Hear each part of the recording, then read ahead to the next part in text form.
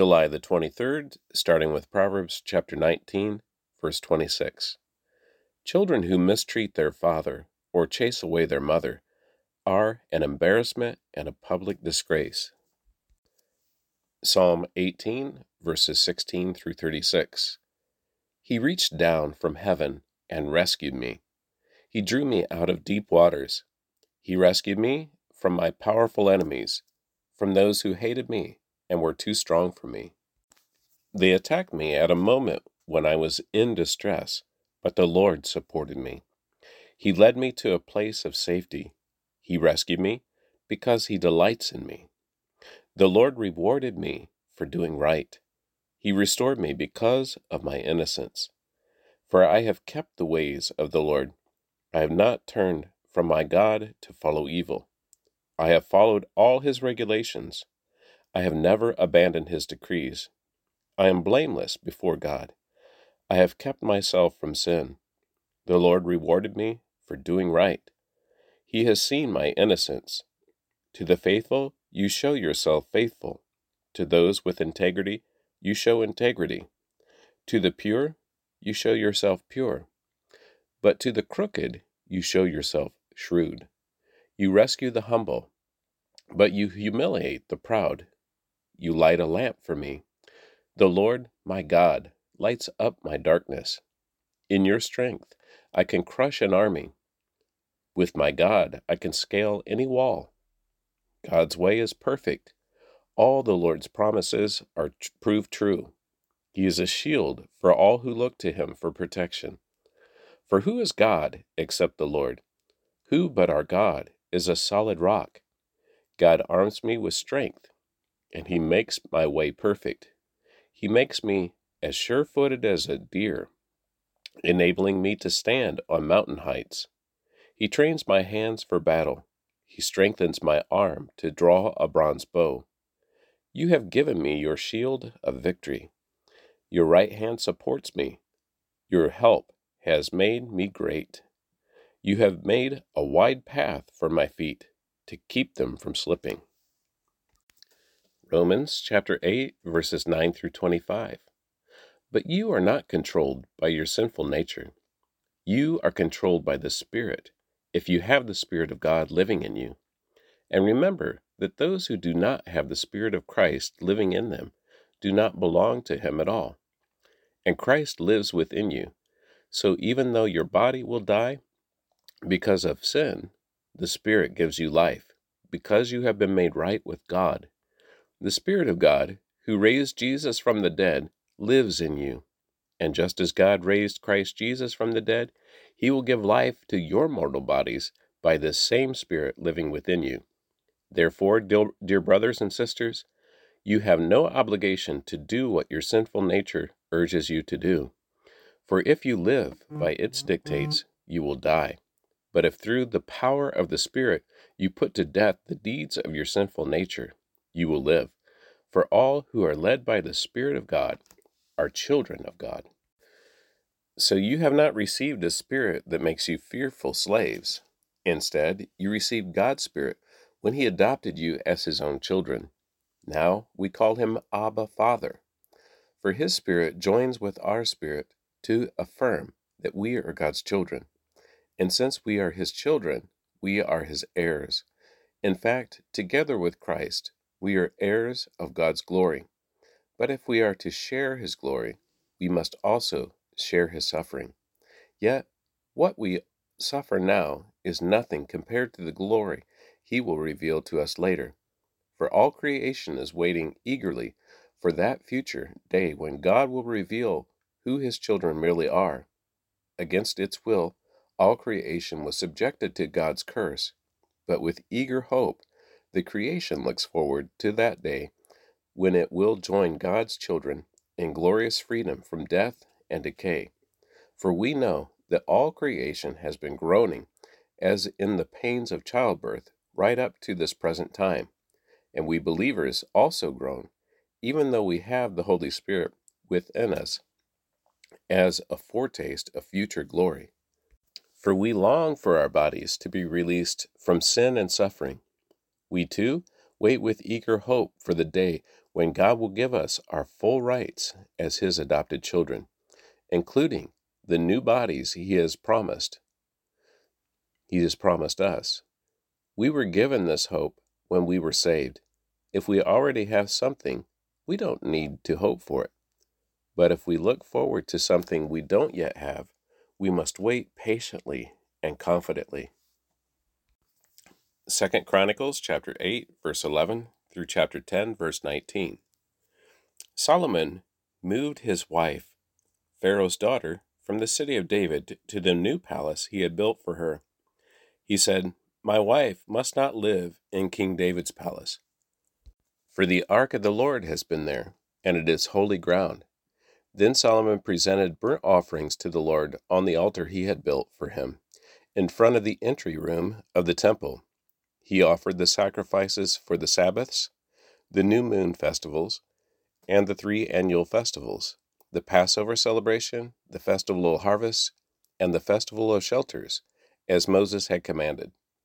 In assigning the priests to their duties, Solomon followed the regulations of his father David. He also assigned the Levites to lead the people in praise and to assist the priests in their daily duties. And he assigned the gatekeepers to their gates by their divisions, following the commands of David, the man of God.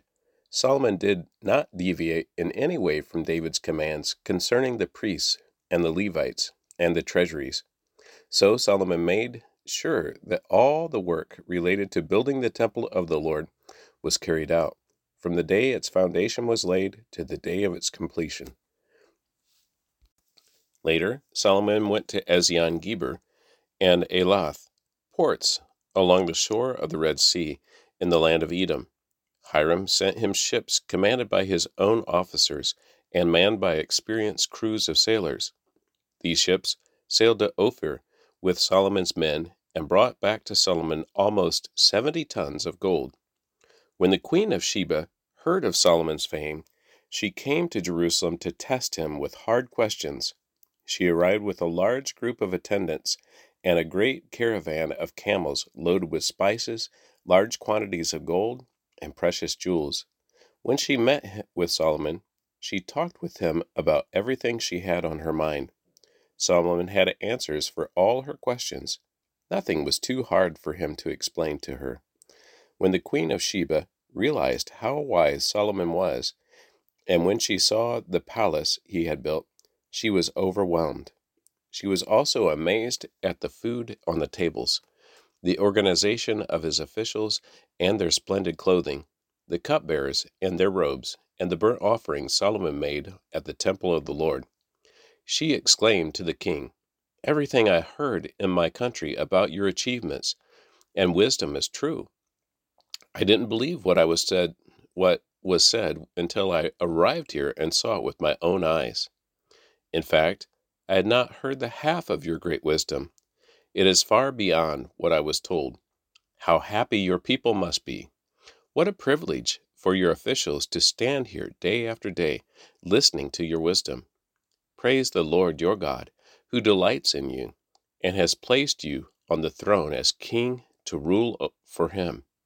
Because God loves Israel and desires his kingdom to last forever, he has made you king over them so that you can rule with justice and righteousness." Then she gave the king a gift of 9,000 pounds of gold, great quantities of spices, and precious jewels. Never before had there been spices as fine as those the queen of Sheba gave to King Solomon. In addition, the crews of Hiram and Solomon brought gold from Ophir, and they also brought red sandalwood and precious jewels. The king used the sandalwood to make steps for the temple of the Lord and the royal palace, and to construct lyres and harps for the musicians. Never before had such beautiful things been seen in Judah. King Solomon gave the queen of Sheba whatever she asked for, gifts of greater value than the gifts she had given him. Then she and all her attendants returned to their own land. Each year Solomon received about 25,000 tons of gold. This did not include the additional revenue he received from the merchants and traders. All the kings of Arabia and the governors of the provinces also brought gold and silver to Solomon. King Solomon made 200 large shields of hammered gold, each weighing more than 15 pounds. He also made 300 smaller shields of hammered gold, each weighing more than 7.5 pounds. The king placed these shields in the palace of the forest of Lebanon. Then the king made a huge throne, decorated with ivory and overlaid with pure gold. The throne had 6 steps, with a footstool of gold. There were armrests on both sides of the seat, and the figure of a lion stood on each side of the throne. There were also 12 other lions, one standing on each end of the 6 steps. No other throne in all the world could be compared with it. All of King Solomon's drinking cups were solid gold, as were all the utensils in the palace of the forest of Lebanon. They were not made of silver, for silver was considered worthless in Solomon's day. The king had a fleet of trading ships of Tarshish manned by the sailors sent by Hiram. Once every 3 years the ships returned, loaded with gold, silver, ivory, apes, and peacocks.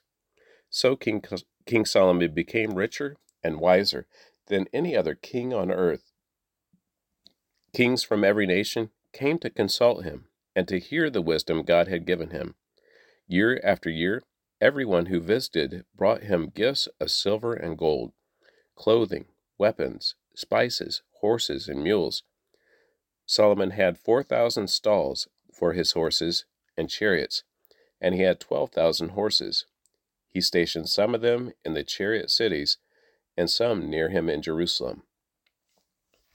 He ruled over all the kings from the Euphrates River in the north to the land of the Philistines and the border of Egypt in the south. The king made silver as plentiful in Jerusalem as stone, and valuable cedar timber was as common as the sycamore fig trees that grow in the foothills of Judah.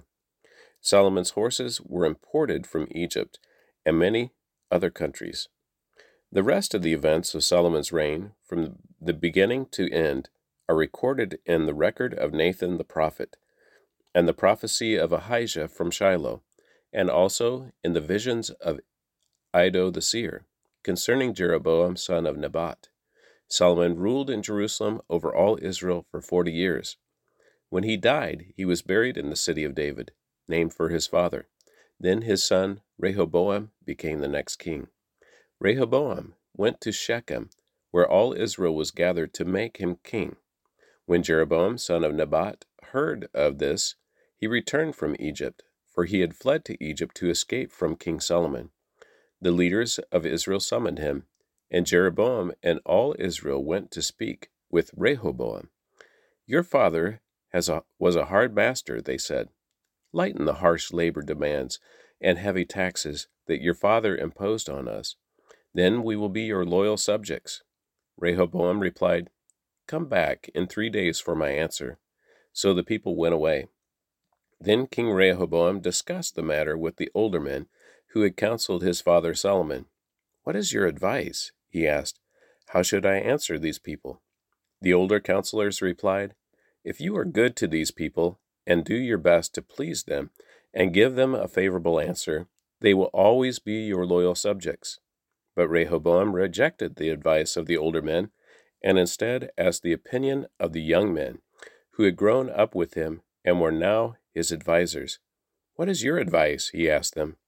"How should I answer these people who want me to lighten the burden imposed by my father?" The young men replied, "This is what you should tell those complainers who want a lighter burden. My little finger is thicker than my father's waist.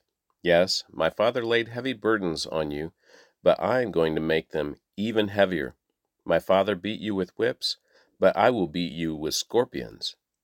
3 days later, Jeroboam and all the people returned to hear Rehoboam's decision, just as the king had ordered. But Rehoboam spoke harshly to them, for he rejected the advice of the older counselors and followed the counsel of his younger advisers. He told the people, "My father laid heavy burdens on you, but I'm going to make them even heavier. My father beat you with whips, but I will beat you with scorpions." So the king paid no attention to the people. This turn of events was the will of God, for it fulfilled the Lord's message to Jeroboam, son of Nebat, through the prophet Ahijah from Shiloh. When all Israel realized that the king had refused to listen to them, they responded, "Down with the dynasty of David. We have no interest in the son of Jesse. Back to your homes, O Israel. Look out for your own house, O David." So all the people of Israel returned home, but Rehoboam continued to rule over the Israelites who lived in the towns of Judah. Now Rehoboam went to Adoniram, who was in charge of forced labor, to restore order, but the people of Israel stoned him to death. When this news reached King Rehoboam, he quickly jumped into his chariot and fled to Jerusalem. And to this day, the northern tribes of Israel have refused to be ruled by a descendant of David. And that concludes the reading of the Word for July 23rd.